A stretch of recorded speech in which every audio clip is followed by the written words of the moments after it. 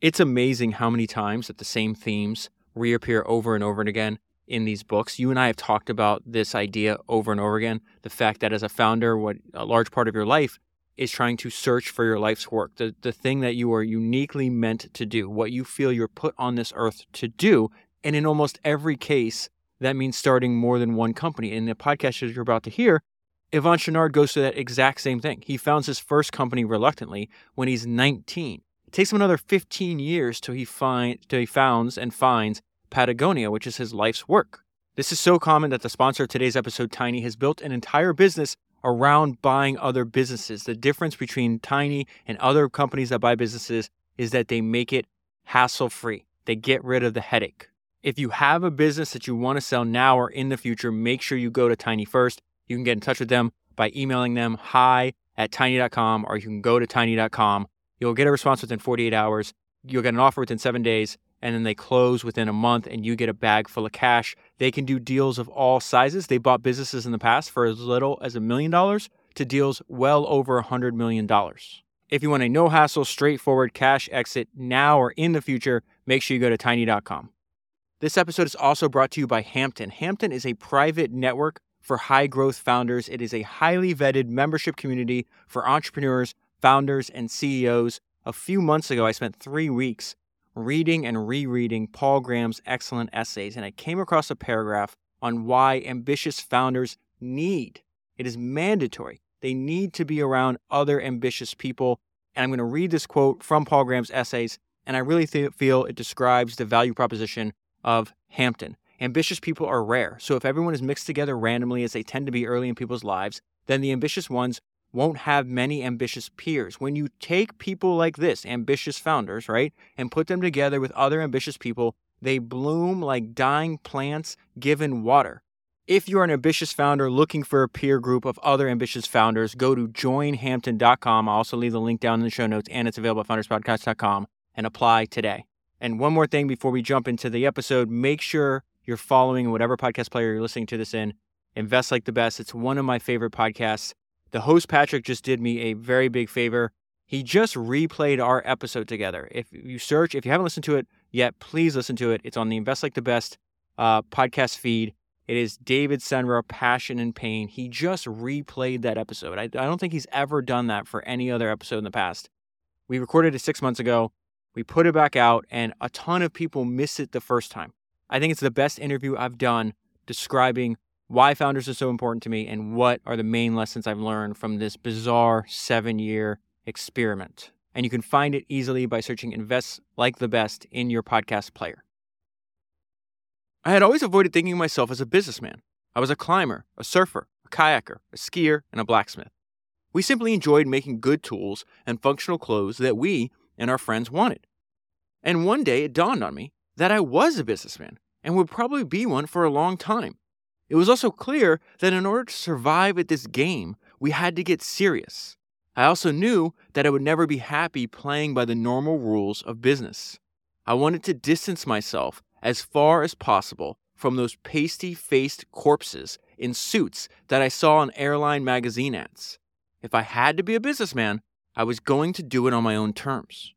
One of my favorite sayings about entrepreneurship is, if you want to understand the entrepreneur, study the juvenile delinquent. The delinquent is saying with his actions, this sucks, I'm going to go do my own thing. Since I had never wanted to be a businessman, I needed a few good reasons to be one. One thing I did not want to change, even if we got serious. Work had to be enjoyable on a daily basis. We all had to come to work on the balls of our feet and go up the stairs 2 steps at a time. We needed to be surrounded by friends who could dress whatever way they wanted, and even be barefoot. We all needed to have flex time to surf the waves when they were good, or to ski the powder after a big snowstorm, or to stay home and take care of a sick child. Breaking the rules and making my own system work are the creative parts of management that is particularly satisfying for me. The original intent for writing Let My People Go Surfing was for it to be a philosophical manual for the employees of Patagonia. We have always considered Patagonia an experiment in doing business in unconventional ways. None of us were certain it was going to be successful, but we did know that we were not interested in doing business as usual. We have survived and even thrived for close to half a century. Ironically, we have become the large company that we never dreamed of nor wanted to become. It took 15 years to write this book because it took that long to prove to ourselves that we can break the rules of traditional business and make it not just work, but work even better, especially for a company that wants to be here for the next 100 years. That was an excerpt from the book that I just reread and the one I'm going to talk to you about today, which is Let My People Go Surfing, The Education of a Reluctant Businessman, and it was written by Yvon Chouinard. I first read this book over 5 years ago. It was originally episode 18 of Founders. Out of the hundreds of founders that I've studied so far for the podcast, Yvon is definitely one of my favorite founders. You can tell just from that excerpt, like his insistence on living life and building a company that reflects his personality and his philosophies, regardless of what other people think he should be doing, is one of the most admirable traits that a founder can have. So I want to jump right into his early life. Most of the book is, and I hope I can convince you to buy the book. It's absolutely excellent. Most of the book is really his philosophy of building the company, the history of the company. So that's where I'm going to spend most of my time today. I do want to pull out a couple ideas from his very early life before we jump into the beginning of like the prehistory of Patagonia, which is going to be him starting the Chouinard Equipment Company. But he talks about his dad, and we see the things that he admired about his dad influence his approach to his work that he still continues to this day. He's 83, I think, at this time, and he's still working. He says, "My father was a tough French-Canadian from Quebec. Papa completed only 3 years of schooling before he had to begin working on the family farm at the age of 9. In later years, he worked as a carpenter, electrician, and a plumber, in addition to reading this book for the second time. And I probably read my highlights from this book, I don't even know, maybe 20, 30, 50 times over the years. I also re-listened to, Yvon did this fantastic interview on the MeatEater podcast. I'll leave a link down below, but it's a MeatEater episode, I think 188, Yvon Chouinard on Belonging to Nature. I've listened to that episode 4 or 5 times at minimum. And the reason it goes so well together is because he gives added context in that interview, that podcast interview, of stories that are in the book. But what he said in that interview, what was interesting, and something he admired from his father, he says, "My old man was a tradesman. He could build a whole house himself." So this like relentless, extreme level, Yvon has like this relentless, extreme levels of self-reliance and resourcefulness. He had it from an early age, and he definitely used his high levels of resourcefulness to build a successful company, which is going to come out multiple times in the book. So he says, my dad could build a whole house himself, and this is what he learned from his father. "I believe I inherited his love of hard physical work and an appreciation of quality, particularly of fine tools." So that word quality appears over and over again. But I would say Yvon's North Star is the quality of the product that you're making. It's what he spends the most time in the book talking about. That is a goal and a path that he refuses to deviate from. In fact, later in the book, there's this great quote. I think I'll share it later, but I'm going to read it to you now as well. He says, "The first part of our mission statement, make the best product, is the cornerstone of our business philosophy. Make the best is a difficult goal. It doesn't mean among the best or the best at a particular price point. It means make the best, period." And so we go back to where we were in the story. We're saying, hey, this deep appreciation for quality actually came from my father, the love of physical hard work. And then he shares this crazy story. "One of the most profound memories of my early childhood was seeing him sitting in the kitchen, drinking a bottle of whiskey and proceeding to pull out some of his teeth with his pliers. He needed dentures, but thought the local dentist was asking too much money for the part of the job he could just do as easily himself." And then the writing in this book is very simple and easy to understand. I'm just going to pull out like 3 sentences from his high school years that tell you everything about who he was in high school. "High school was the worst. I was always in detention. I often had to write lines like 'I will not' 500 times or so. So, I will not curse, or I will not, skip school, whatever it is. But this goes back to his resourcefulness. "As a budding entrepreneur, I would take 3 pencils and line them up with sticks and rubber bands so I could do 3 lines at once. I learned at an early age that it's better." So he's talking about he was never interested in playing organized sports like baseball and football. He'd rather be out in nature, climbing rocks, climbing mountains, kayaking, surfing. And he says, "I learned at an early age that it's better to invent your own game than you can always be the winner." And when I got to this section of the book, it reminded me of, it might be the best, it is probably the best paragraph in the entire book. If you really want to know who he is as a person, I'm going to read it later, but I'm just going to read it now because it's hilarious. I'm actually quoting. So usually when I read these books, I read something, it's like, oh, it makes me think of this other book. It's like, I'm reading this and it made me think of other things he says later in the book. I've read this paragraph, I don't even know, 50 times, something like that. It's hilarious. And this is really going to tie into what he says. It's like, I'm just going to invent my own game. He does not believe in building an undifferentiated commodity product by any means, right? And so he says, when I die and go to hell, the devil's going to make me the marketing director for a cola company. I'll be in charge of trying to sell a product that no one needs, is identical to its competition, and can't be sold on its merits. I'd be competing head on in the cola wars on price, distribution, advertising, and promotion, which would indeed be hell for me. And this is the punchline. I'd much rather design and sell products so good and so unique that they have no competition. And so now we fast forward. He's 19 years old. Remember the subtitle of the book, The Education of a Reluctant Businessman. He becomes an entrepreneur at 19 reluctantly because he didn't think the quality, tied back to that word, the quality of the products that were on the market were good enough. So he is a mountain climber. This is in the very, very early days. And so essentially he realizes, hey, I can't find high quality products. My life literally depends on these products. I need to make my own. And then we see what I mentioned earlier. It's like, I just love these people where it's like, no, I have a philosophy, I have a point of view, and I have a personality. I'm going to inject that into my company. I'm not going to deviate from that. In 1957, I started teaching myself blacksmithing. I wanted to make my own climbing hardware. To this day, if people meet, when he meets people that don't know who he is, and they say, hey, like what do you do?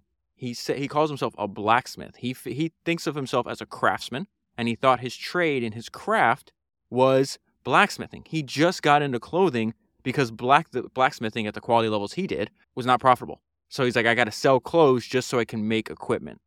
So I started teaching myself blacksmithing. I wanted to make my own climbing hardware. At the time, this is the philosophical difference, though. And speaks to another thing that I love about Yvon is that he reads. He's very well read. He reads all the time. He says at the time, all climbing gear was European.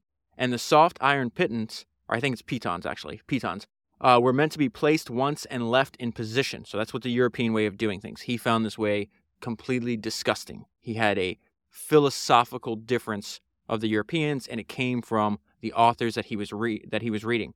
The European attitude toward climbing mountains was, quote unquote, to conquer them. All the gear was left in place to make it easier for others to follow. We American climbers were brought up on reading the transcendental writers like Emerson, Thoreau, and John Muir. You climb the mountain or visit the wilderness, but you leave no trace of having been there. That idea right there, the fact that he has a philosophical difference is going to ripple throughout his entire career. He's like, I don't like the way other businesses are built, so I'll find a different way to do it. And the lesson behind that lesson is like why you do something, why you're doing it affects every other decision that comes after. And so it's in the first year of his career, in the very early days of him being an entrepreneur, that he realizes, oh wait, people will always pay for quality. His product is 7 times more expensive than the leaders in the market, and people still line up to the point where like he automatically sell out everything that he's able to make. I made these pitons for myself and a few friends. Then friends of friends wanted some. I started selling them for $1.50 each. You could buy European pitons for 20 cents. You had to have my new gear if you wanted to do the state-of-the-art climbs that we were doing. And so at this time in his life, he's nomadic. He's just finding, he's like, where's the best mountain climbing? We're going to go there. Where's the best surfing? And what was hilarious is now, I've read, 280 books since I read this for the first time. And I was like, oh, this is another billionaire who started out by selling his product out of his trunk, just like Phil Knight. Most of my tools were portable, so I could load up my car and travel up and down the California coast from Big Sur to San Diego. I would surf, and then I would haul my anvil down to the beach, and I'd start making pitons before moving on to another surfing beach. I supported myself by selling the equipment from the back of my car. He is unbelievably poor at this time, and there's just one sentence that illustrates that. We ate cat food, but living and surviving and then thriving like this actually taught him this. There's a lot of, he takes a lot of lessons from nature. I actually went back and read my show notes for the first time that I did this book, and I was like, oh, this is actually really good. I liked what young David said for over 5 years, so I'm just going to read it. He says throughout the book, or I guess I said, throughout the book, he has a really beautiful idea of comparing business and organizing human labor to nature. Part of this idea is he intentionally puts Patagonia through a lot of stress because he feels you need stress to grow. Evolution is another name for change, only happens under stress. So he says, he's talking about who he was as a very young man. We were like a wild species living on the edge of an ecosystem, adaptable, resilient, and tough. And so I already mentioned the fact that Yvon has this like handful of philosophies and ideas that he just repeats over and over again and applies to all aspects of really everything that he's doing whether it's work or play. He says, I believe the way towards mastery of any endeavor is to work towards simplicity. The more you know, the less you need. And so we're getting, again, this is, we're probably 2 decades, maybe a decade and a half from the beginning of Patagonia. Actually, let's see. He starts his equipment company in 1957 and then Patagonia 1973. So yeah, it's about 15 years. But the point here is that he has always been, and still is obsessed with simplicity and quality. And so he says quality control was always foremost in our minds because if a tool failed, it could kill someone. And since we were our own best customers, there was a good chance that it would be us. And this goes back to what he is reading is influencing the building of his company, which I love. It literally gives me goosebumps. He says our guiding principle designs stem from, I'm going to actually not even attempt to pronounce this person's name. I actually have one of his books. He's a writer and also one of a pioneering aviator, actually. He wrote Little Prince. And this is a quote from him. In anything at all, perfection is finally attained, not when there is no longer anything to add, but when there is no longer anything to take away. When a body has been stripped down to its nakedness. Now we go back to Yvon. Studying Zen has taught me to simplify. To simplify yields a richer result. And so it goes back to this idea that simplicity is complexity resolved. It's not complexity ignored, right? At the base of a mountain wall, where you spread out all of your gear to organize for a climb, it was easy to spot the tools made by Chouinard equipment. Our tools stood out because they had the cleanest lines. They were also the lightest, the strongest, and most versatile tools in use. They were also the most expensive. When other designers would work to improve a tool's performance by adding on, I would achieve the same ends by taking away, by reducing weight and bulk without sacrificing strength or the level of protection. So the second time I read the book, when I got to that section, I quoted another quote that's later on in the book that Yvon says, I believe the way towards mastery of any endeavor is to work towards simplicity. And then Yvon goes back to this idea that he was a reluctant businessman, that he never started out to start a business, right? That was not his aim. None of us saw the business as an end to itself. It was just a way to pay bills so we could go off climbing trips. The reason I'm reading that to you is because this is the prehistory of Patagonia. Patagonia is the company that, it's been around for 50 years now, produced like this cult-like following and wind up making him, if he's a reluctant businessman, he's definitely a reluctant billionaire as well. But this is the point. Chouinard equipment operated at a 1% profit margin. And so he realized that was unsustainable. And then he has a great line here. Then came my first idea for clothing. And so he's like, okay, I'll start making clothing just so it can pay for the equipment. And then some of his clothing takes off. He has this, I'm going to read it to you now. In fact, I'm not even going to wait till later. He has this idea that the functional needs of the product should be a design guidepost. And so the first thing that he makes is this rugby shirt. People just like the way it looks. You used it because it actually protected his neck and upper body from all the climbing he was doing. So I'm going to go back to the rugby shirt in a minute. But when I got to the rugby shirt, it made me think of what he said, the difference between a Cadillac and a Ferrari. And he says, complexity is often a sure sign that the functional needs have not been solved. Complexity is often a sure sign that functional needs have not been solved. Take the difference between the Ferrari and the Cadillac of the 1960s. The Ferrari's clean lines suited its high-performance aim. So he clearly is admiring the Ferrari and he hates the Cadillac, okay?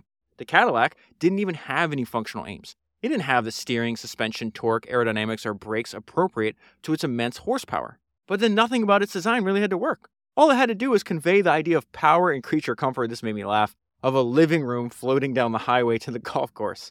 So to a basically ugly shape were added all manner of useless chrome gingerbreads like fins at the back and breasts at the front. And this is the punchline and really speaks to what he discovered with the very first successful piece of Patagonia clothing, but it also ties into his love of the Ferrari's design and his distaste for the Cadillac design in the 1960s. Once you lose the discipline of functionality as a design guidepost, the imagination runs amok. Once you design a monster, it tends to look like one too. And so the year is 1970. He's in Scotland. He's on a winter climbing trip. And he says, hey, I bought myself a regulation team rugby shirt to wear, thinking it would make a great shirt for rock climbing. Overbuilt to withstand the rigors of rugby, it had a collar that would keep the hardware slings from cutting into my neck. So the hardware equipment that he has roped around his neck, right, as he climbs up the mountain, that usually result in these giant cuts and abrasions on the back. And this also speaks to the fact that he has this inner clock. Let's go back to what Charlie Munger said to me at dinner, right? He's just like, I just did whatever I wanted to. I didn't care what other people thought. If I thought it was a good path for my life, then, to everybody else be damned. He calls that inner clock.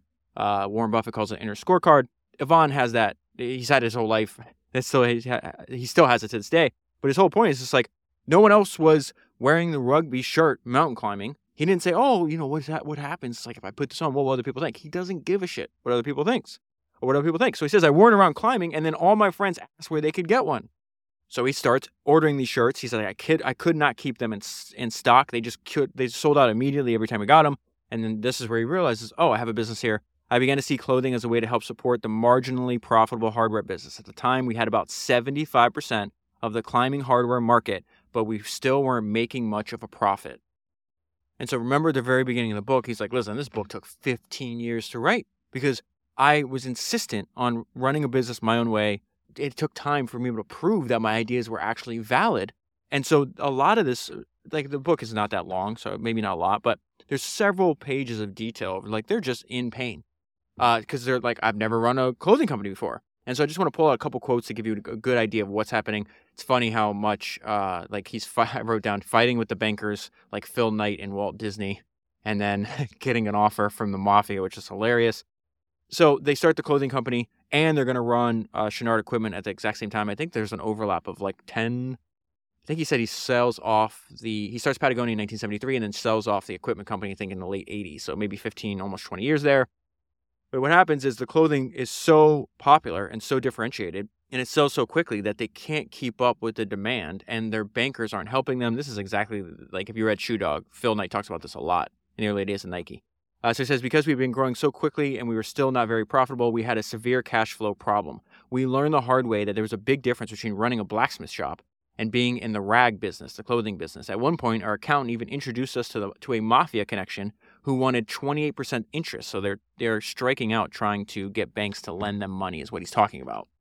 And this one line is a great summary to give you an idea of what's happening. There were a lot of acid stomachs and sleepless nights. So something that he did forever is just hire a CEO. And because he believes in this in MBAs, which is management by absence, and I'll get to that in a minute. And so I think over their 40-year history, I think they've had 7 different CEOs.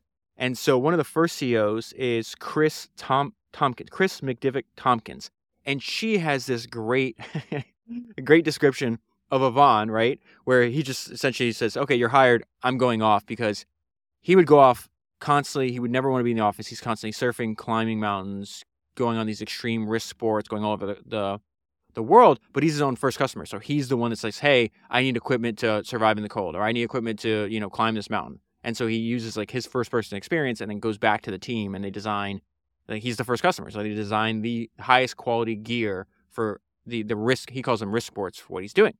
But there's something that's happening at this point. This is in 1970s.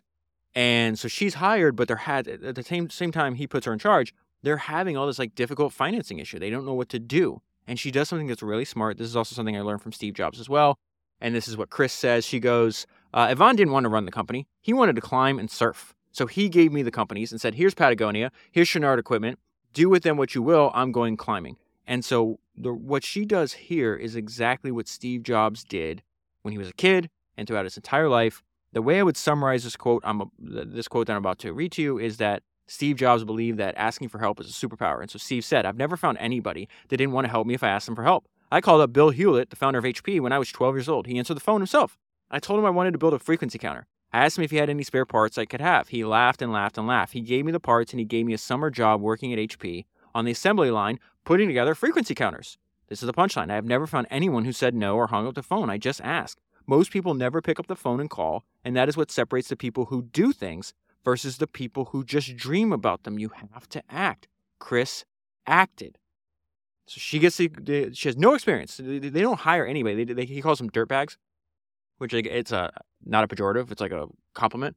Like they're all dirtbags. So like people that just love to be outdoors and they're just doing it for they're missionaries, right? And so these people have no business training at all. And they're just like, okay, well, what do I do here? And this is what Chris says. She says, I had no business experience, so I started asking people for free advice. I just called up presidents of banks and said, I've been given these companies to run and I have no idea what I'm doing. I think someone should help me. And they did. If you just ask people for help, if you just admit that you don't know something, they will fall all over themselves trying to help. That is exactly Chris is discovering in the 1970s is exactly what Steve Jobs said when he was a kid. And I think he was, this is a quote actually was transcribing from an interview that he did. It's called like the Lost Interview. And it was right before he came back to Apple in the late 1990s.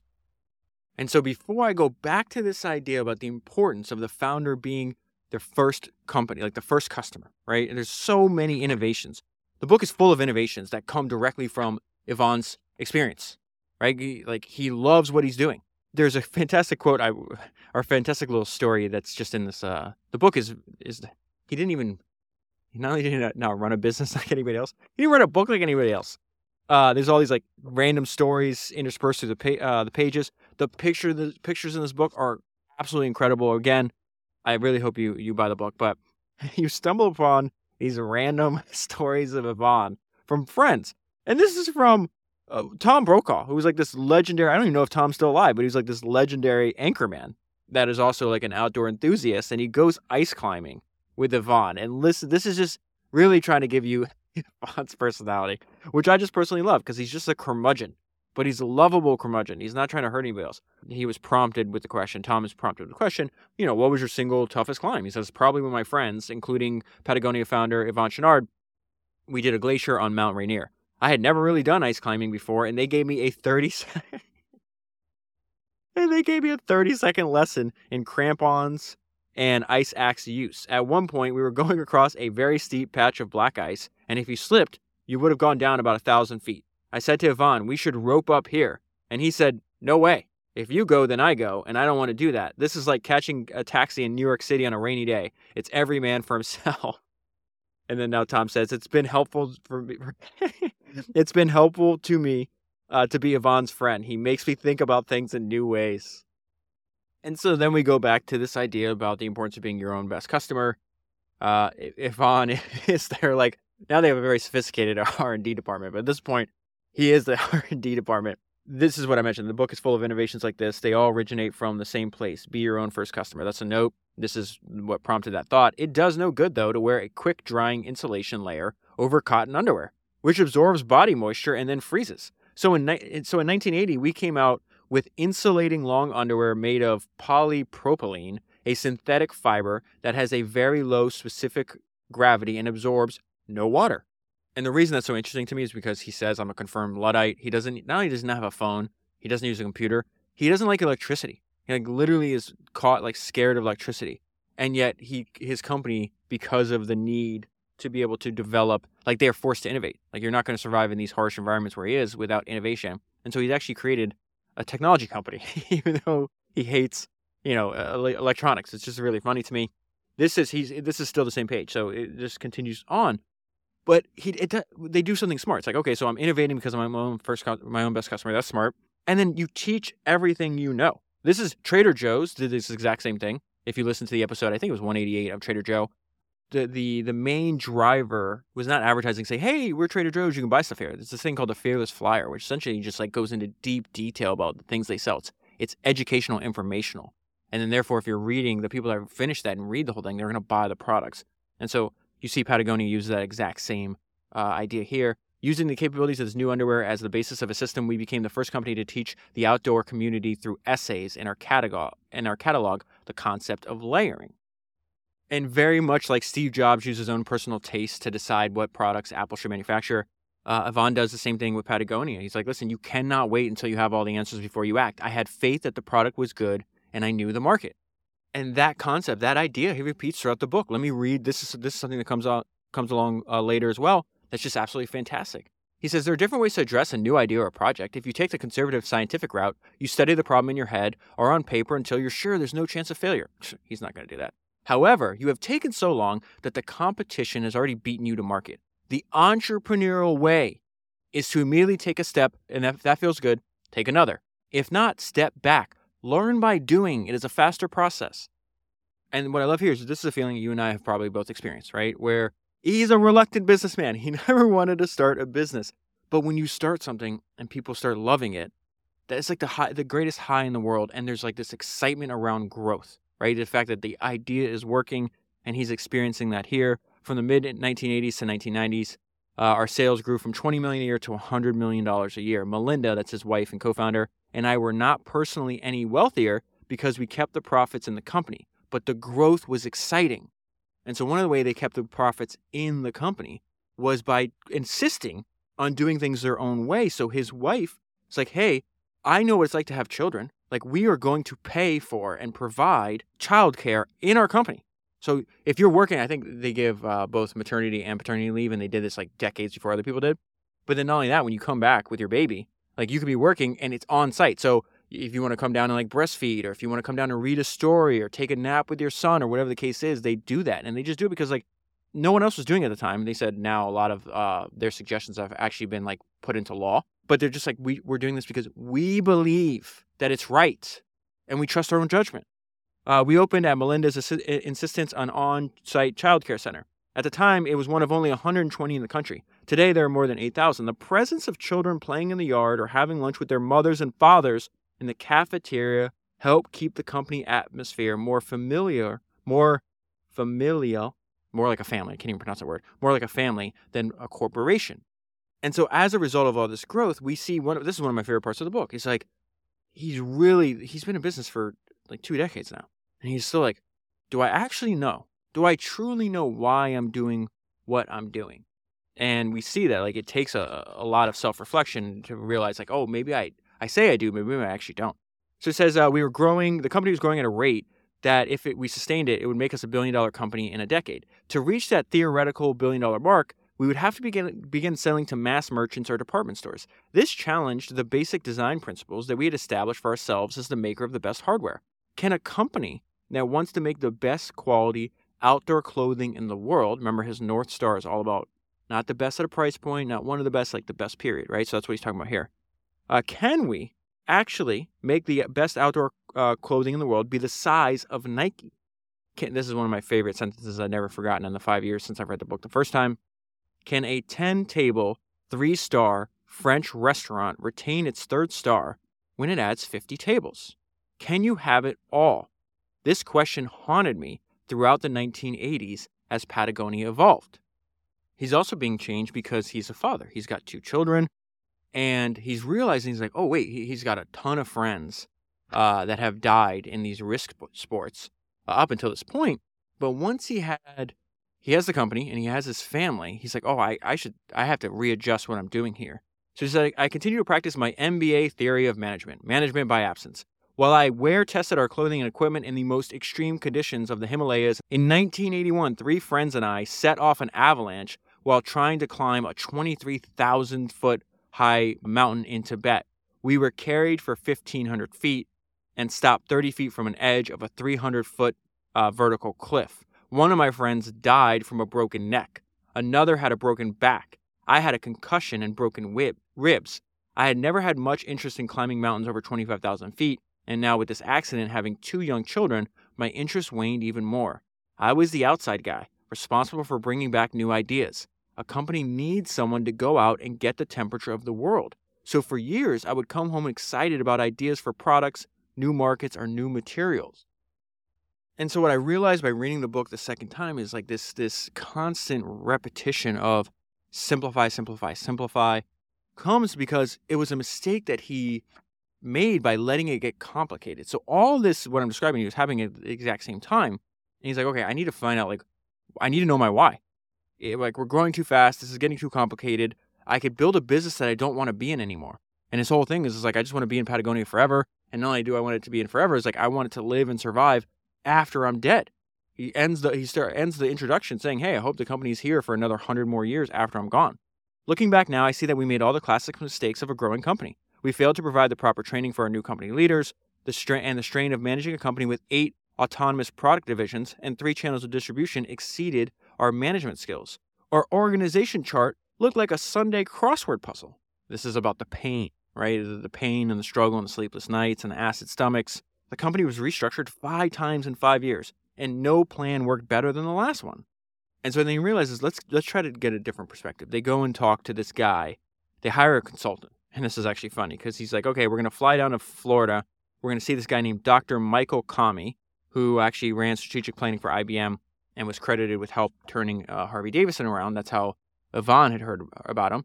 So they fly down and they actually meet him. And he's a small man in his 70s with a lot of restless energy. And he lives on an enormous yacht and he wears a captain's hat. And so he's like, okay, before I could help you, I need to know like why you're in business. I told him the history of the company and how I consider myself a craftsman who just happened to grow a successful business. I told him I'd always had a dream that when I had enough money, I'd sail off to the South Seas looking for the perfect wave.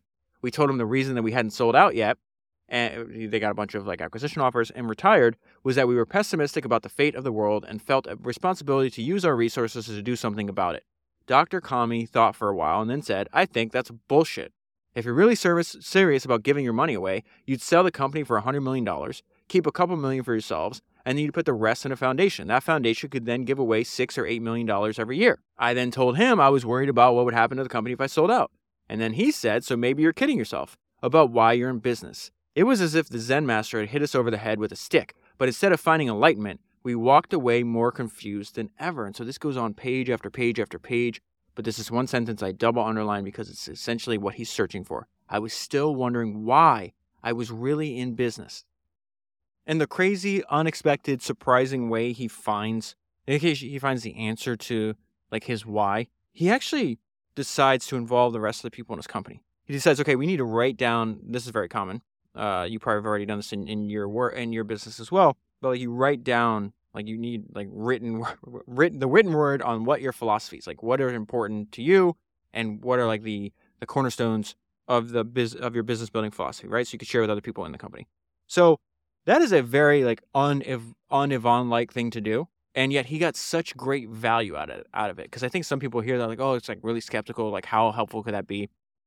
And so what he does is they start writing it down. He said, okay, well that's not good enough. Like we're gonna write it down. That's like the first step. That's the least we can do.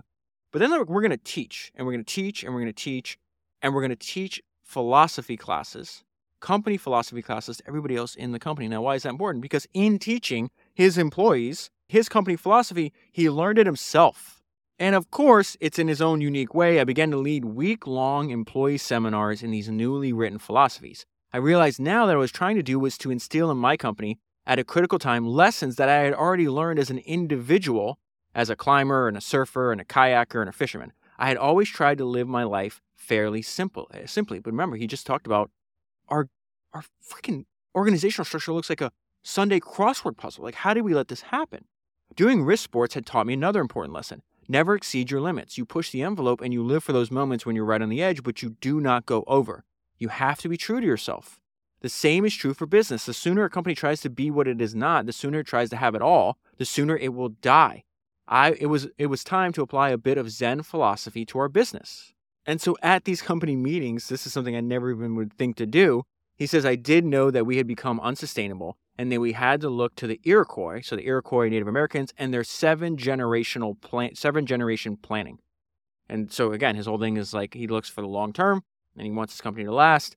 So at these meetings, he says, we're going to look to the Iroquois and their 7 generational planning and not to corporate America as models of stewardship and sustainability. As part of their decision process, the Iroquois had a person who represented the 7th generation in the future.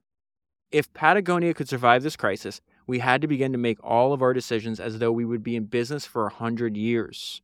Teaching the classes also gave me the real answer to Dr. Kami's question. I knew, after 35 years, why I was in business. True, I wanted to give money to environmental causes, but even more, I wanted to create in Patagonia a model other businesses could look to in their own searches for environmental stewardship and sustainability, just as our pitons and ice axes were models for other equipment manufacturers.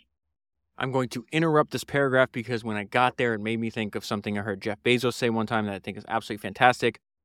I talked about Akio Morita, which is the founder of Sony. I think it's episode 102. Both Jeff Bezos and Steve Jobs, among a bunch of other entrepreneurs, but both Jeff and Steve are on record about learning from Akio and actually studying his career and using those ideas in building their company, right? Which is the entire thesis of what you and I are doing every week on Founders. So this is Jeff Bezos on what he learned from Akio Morita and how it influenced the building of Amazon. This is what Jeff said. Right after World War II, Akio Morita, the guy who founded Sony, made the mission for Sony that they were going to make Japan known for quality. And you have to remember that this was a time when Japan was known for cheap copycat products. And Morita didn't say that he was going to make Sony known for quality. He said we're going to make Japan known for quality. He chose a mission for Sony that was bigger than Sony. Is that not? And now I'm interrupting an interruption to tie this back to what he just said. He's like, he just picked a mission bigger than Patagonia. Let's go back to what Jeff is saying. He chose a mission for Sony that was bigger than Sony. And when we talk about the Earth's most customer-centric company, we have a similar idea in mind. We want other companies to look at Amazon and see us as a standard bearer for obsessive focus on the customer, as opposed to obsessive focus on the competitor. Back to where we were in the book, I remembered again how I had become a businessman in the first place. That I had come home from the mountains with ideas spinning in my head on how to improve each piece of clothing and equipment I used. Teaching the classes, I realized how much Patagonia as a business was driven by its high-quality standards and classic design principles. Having our philosophies in writing, as well as the shared cultural experience of the classes, played a critical role in our turnaround. And so during this crisis, I think this was the last serious crisis the company had. I don't think they've had another serious crisis like this in the next 25 years. But what he realized is we have to, this was the lessons and the learnings and the improvement of our capabilities that came out of this crisis were so important. We have to maintain this. We need to, if there's no stress, we're going to create stress. We're going to induce stress. He has this concept I've never heard of before, which is excellent. It's called YARAC. I'm going to read it to you. Before I read it to you, I'm going to tell you, I'm going to quote Yvon later in the book. And he talks about, he says this at the beginning of the book, he says this towards the end. The lesson to be learned is that evolution, what he calls change, right, does not happen. Change does not happen without stress. And it can happen quickly. Just as doing risk sports will create stresses that lead to a bettering of oneself, which is why he climbs mountains, does all the crazy stuff he does to begin with, right? So should a company constantly stress itself in order to grow. And so that he talks about it's the leader's, the founder and the leader's role to create stress even if there isn't. So your company's constantly evolving and changing and growing. He took this concept because when he was a young boy, he was 12 years old, 13 years old in California, he was obsessed with falconry. I didn't even know falconry was a thing before I read this book, to be honest with you. And so he then takes this idea, just like he took an idea from the Iroquois, the Native Americans, and applied it to his business. He's like, I have a lesson from falconry that we can apply to the company. And so I just wrote, I love this concept, YARAC. It is YARAK. And so it says, for the most part, the big problems have been solved, and there were no crises except those that were invented by management to keep the company in YARAC. For the most part, the big problems have been solved, and there were no crises after what we just went through, except what was invented by the management to keep the company in YARAC. What is YARAC? YARAC is a falconry term, meaning when your falcon is super alert, hungry, but not weak, and ready to hunt. So Yvon is telling us, keep your company super alert, hungry, but not weak, and ready to hunt. That is one of my favorite ideas in this entire book, and it was something I missed. I missed the importance of that the first time reading the book. And in a few weeks, for episode 300, I'm going to reread James Dyson's autobiography, still the number one book recommendation, the first autobiography he wrote when he was a younger man, when he was 45, not the one he wrote when he was 75 or 70. But what's fascinating to me is that the organization of Yvon's book is very similar to James, where he'll line out, and some of these sections are specifically titled, hey, this is my production philosophy, this is my marketing philosophy, this is my distribution philosophy, this is my financial philosophy. This is why it's so important to not just listen to, this podcast about it, but actually read the book and buy the book and use it as a reference. And so this goes back to where I just have to repeat a bunch of things that are really, really important to me. They've stuck out to me for years, something I want to keep in my mind. It goes back to quality is number one. Quality, simplicity, long-term thinking, being a misfit, being a pirate. These are very important lessons from the book that I think can be applied in infinite situations and forever. Make the best product is a cornerstone of our business philosophy. Striving to make the best quality product is the reason we got into business in the first place. We are a product-driven company. We are not satisfied making second-best clothing. Make the best is a difficult goal. Does not mean among the best or best at the particular price point. It means make the best, period. I actually have a reminder of that saved on my phone. It's actually a GIF of Jay-Z doing this interview probably 10 years ago. And he says, what am I here for? To be second best? I don't think so. And then Yvon just has fantastic one-liners. This is one of my favorite lines, one of the best lines in the book. The more you know, the less you need. Talks about the importance of keeping your product line simple. Few of us have the time, patience, or knowledge to order from a 12-page Chinese restaurant menu or to choose among 50 pairs of seemingly identical skis in a ski shop. People have too many choices these days. They are tired of constantly having to make decisions, particularly when it takes major effort to make intelligent decisions. Too much choice brings unhappiness. And really what he's saying is part of the value that you're providing is making the decision for the customer. You have the time and the knowledge and the specific knowledge to make intelligent decisions. They do not. They're busy with other things. They're busy with their own work. They're busy with raising their kids. They're busy with their own life. Part of the value that you provide is making the decision for your customer. And I know I've already said this one time, but it is really important to repeat it. I wrote when I read this the second time, I feel this in my soul. Difference and retention of total control. That is a quote from James Dyson. I feel this in my soul is a quote from me. When I die and go to hell, the devil's going to make me marketing director for a cola company. I'll be in charge of trying to sell a product that no one needs, is identical to its competition, and can't be sold on its merits. I'll be competing head-on in the cola wars on price, distribution, advertising, and promotion, which would indeed be hell for me. Remember, I'm the kid who couldn't play competitive games. I'd much rather design and sell products so good and so unique that they have no competition. And so even though Yvon definitely marches to the beat of his own drummer and is dancing to music most of us can't even hear, he's still, one thing he shares with, I would say everybody that you and I study on this podcast is like, when you listen to the podcast, you read the books, it's like, these people are going to hold you to unbelievably high standards. And so he is not with any kind of excuses. Reading this book, like when I'm on this page and I'm thinking about this and I'm actually like I'm underlining and I'm taking the notes and I'm like not skipping to the next page and trying to get through the book as quick as possible.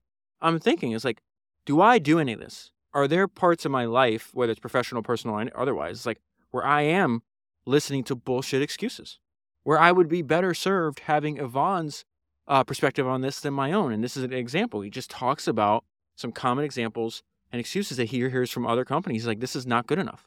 Your quality level is too low. It is not acceptable. So it says, or you hear something like, I wish I could help you with that, but, I wish we could do it, but our insurance policy just won't allow it.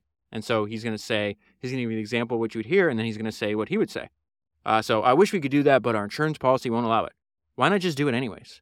Or get another insurance policy. Or don't even have insurance. Get out of the kitchen if you cannot stand the heat. Here's another example. We can't get any more fabric or aluminum or whatever. So substitute another material. Try another mill or 50 or 100 other mills. Try mills in other countries. Call a competitor and find out where they get their fabric. Another example. I've called and called and called and I can't get through. How many times have you really called? 3 or 4 times? Call 20 times. Try an email or a registered letter or catch them at home with a 5 a.m. wake-up call. Here's another example of an excuse. I didn't have the time or I've been too busy to answer your letter or to return your call or to write a weekly report or to clean my desk, whatever. These are dishonest excuses. What the person really means is that the job didn't get done because it had the lowest priority. And in fact, he may never return your call because he really doesn't want to. People do what they want to do. And lastly, impossible. This is the lamest of the lame excuses. Difficult maybe, or impractical, or too expensive, but rarely is anything impossible. And then another reason I recommend this book so highly is because he just conveys these ideas and it doesn't take a long time. He's not, if he can convey the idea in a sentence or a paragraph, he's going to be able to convey that idea in a sentence or a paragraph and not take an entire chapter. And so this jumped out at me. This is something I missed the first time where he's like, high quality people who he's targeting with his products, right? He's like, high quality people want specialization. This is going to echo what Johnny Ive learned about Steve Jobs when Steve Jobs came back to Apple in the late 1990s. He says, by carrying a little bit of this and a little bit of that, these stores, meaning his competitors, have evolved into non-specialty stores. That would be okay if your average outdoor store customer had average tastes and an average mentality. But we are talking about smart people with money and not much free time. In most cases, the consumer has far outgrown the capabilities of average outdoor stores to service them. And you can summarize that entire idea with high quality people want specialization. This is a quote from the biography of Johnny Ive that I read back on Founders episode 178. Jobs didn't want to compete in the broader market for personal computers. Yvon does not want to compete in the broader market for outdoor wear or outdoor activities. He is specialized, right? These companies competed on price, not features or ease of use. Jobs figured theirs was a race to the bottom. Instead, Steve argued there was no reason that well-designed, well-made computers, just like Yvon is arguing here, that well-designed, well-made clothing couldn't command the same market share and margins as a luxury automobile. A BMW might get you to where you're going in the same way a Chevy that costs half the price does, but there will always be those who will pay for a better ride in a sexier car.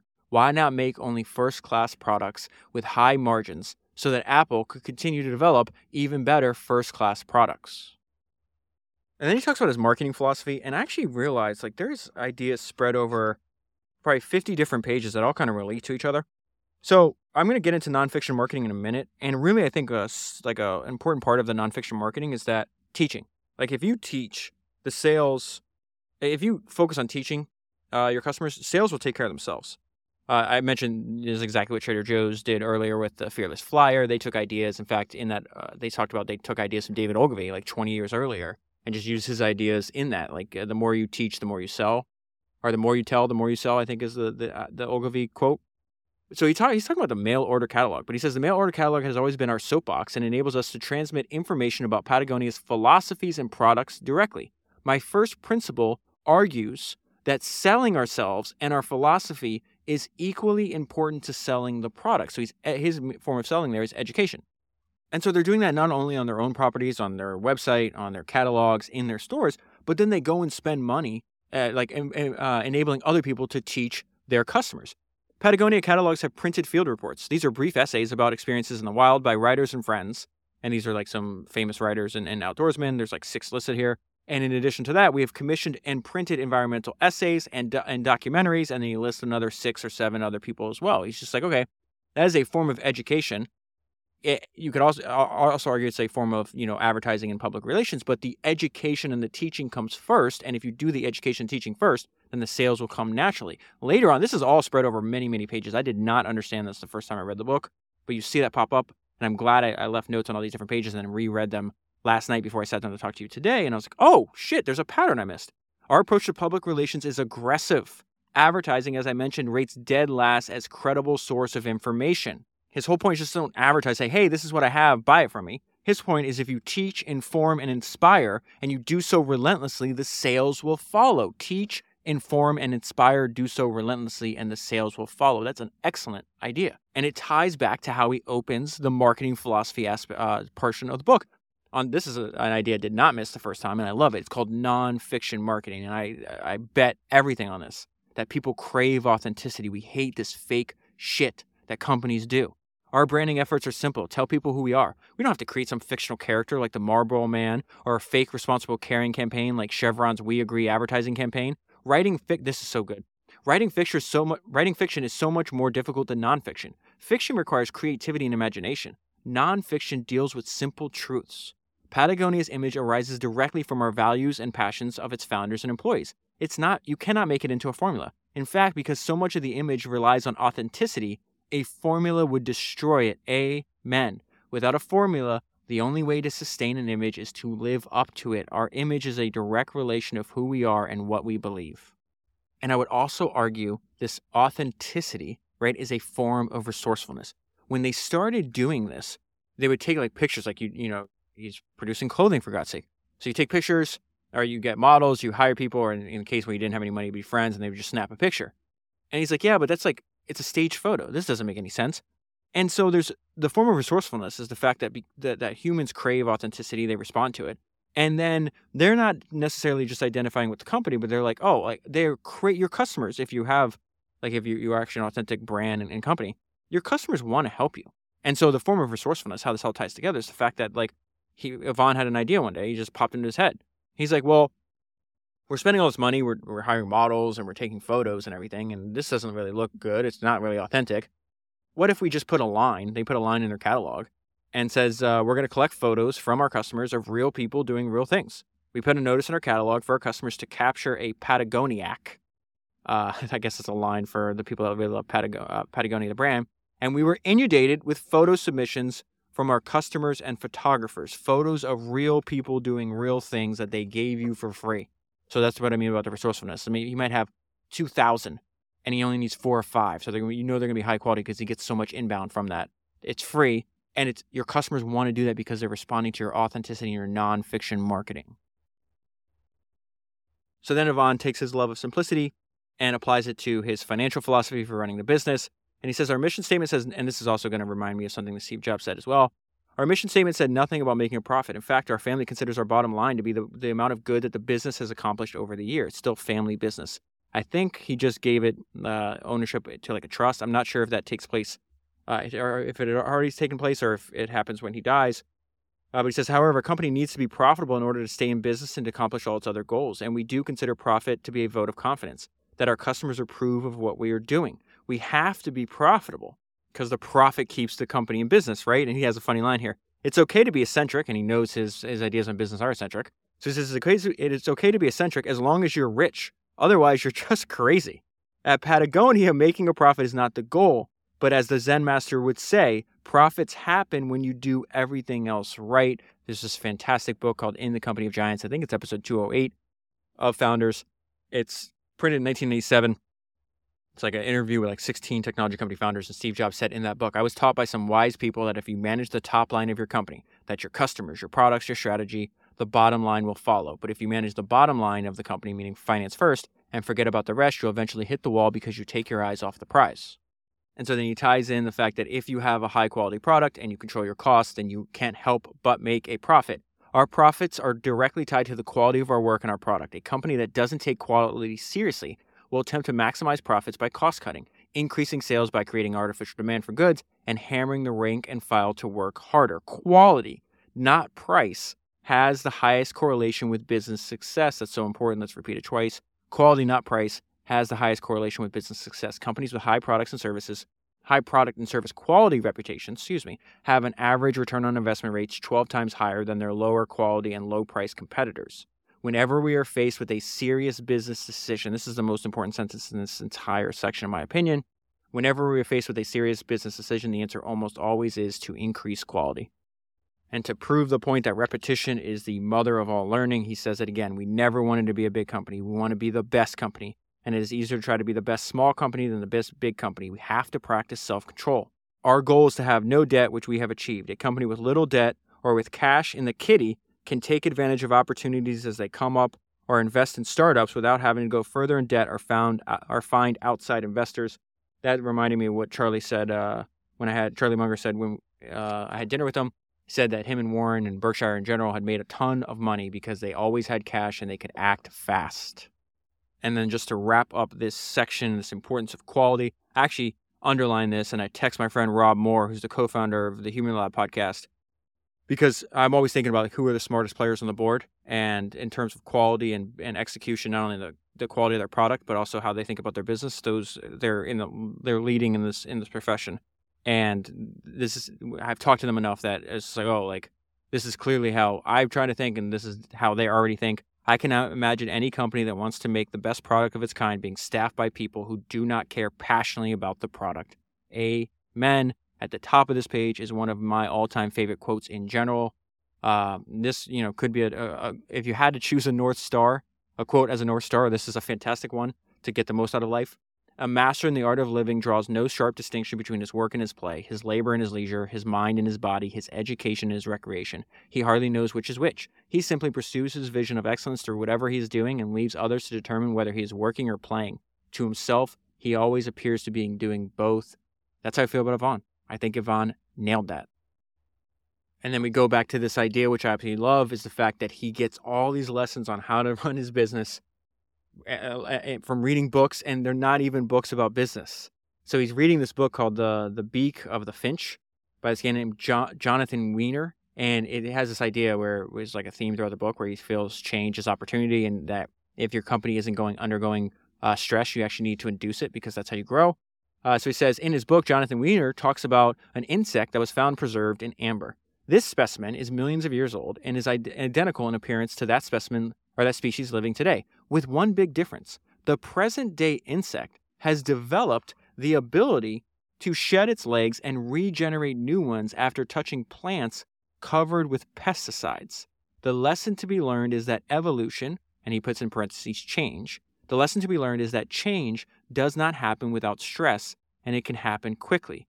You should not see change as a threat, rather as an opportunity to grow and evolve to a higher level.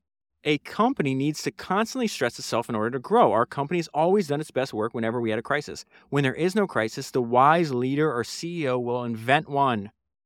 Not by crying wolf, but by challenging the employees with a change. If you don't move now, then you might not be able to move when a real crisis happens. Teddy Roosevelt said, in pleasant peace and security, how quickly the soul in a man begins to die. And then he reiterates that they're doing so to make the highest quality product, to make a business that lasts over 100 years, and to use the resources to fight this global ecological crisis that he goes into much detail in the book. And then there's just this excellent quote that I've never heard before. And wait till you get to the last line. If you want to die the richest man, then just stay sharp. Keep investing. Don't spend anything. Don't eat any capital. Don't have a good time. Don't get to know yourself. Don't give anything away. Keep it all. Die as rich as you can. But you know what? I heard an expression that puts it well. There's no pocket on that last shirt. And then Yvon leaves us with some parting advice: adapt or die. When I look at my business today, I realize one of the biggest challenges I have is combating complacency. I always say we're running Patagonia as if it's going to be here 100 years from now, but that doesn't mean we have 100 years to get there. Our success and longevity lie in our ability to change quickly. Continuous change and innovation requires maintaining a sense of urgency. This is a tall order, especially in Patagonia's seeming laid-back corporate culture. In fact, one of the biggest mandates I have for managers at the company is to instigate change. It is the only way we're going to survive in the long run. It's the same in nature. Nature is constantly evolving, and the ecosystem supports species that adapt either through catastrophic events or through natural selection. A healthy environment operates with the same need for diversity and variety evident in successful businesses, and that diversity evolves out of a commitment to constant change. Our current landscape is filled with complacency, be it in the corporate world or in the environmental front. Only on the fringes of an ecosystem, those outer rings, do evolution and adaptation occur at a furious pace. The inner center of the system is where the entrenched, non-adapting species die off, same for startups and older unchanging businesses, doomed to failure by maintaining the status quo. Businesses go through the same cycles. Conventional corporations are at the center of the ring, and eventually they will die off through either their own misdeeds or catastrophic events, such as dismal economic climates or unforeseen competition. Only those businesses operating with a sense of urgency, dancing on the fringe, constantly evolving, open to diversity and new ways of doing things, are going to be here 100 years from now. Adapt or die. And that is where I'll leave it for the full story. Highly recommend buying the book. People always ask me to make like a top 10 list, which is so hard to do because I love all books in general, but all the books that I cover. I'd have to imagine if I did ever have like a permanent top 10, I think this book would be in it. That's how much I recommend. There's just a ton of interesting ideas and prompts for your own thinking in the book. So if you buy the book using the link that's in the show notes on your podcast player, all right, it's also available at founderspodcast.com. You'll be supporting the podcast at the same time. If you want to join my free email newsletter, I'll email you the top 10 highlights from every book that I read. That link is down below. And finally, another way you can support the podcast is by joining Founders Premium, where I make episodes on questions that I receive from subscribers. That link is down below and available at founderspodcast.com, along with everything else. That is 297 books down, 1,000 to go, and I'll talk to you again soon.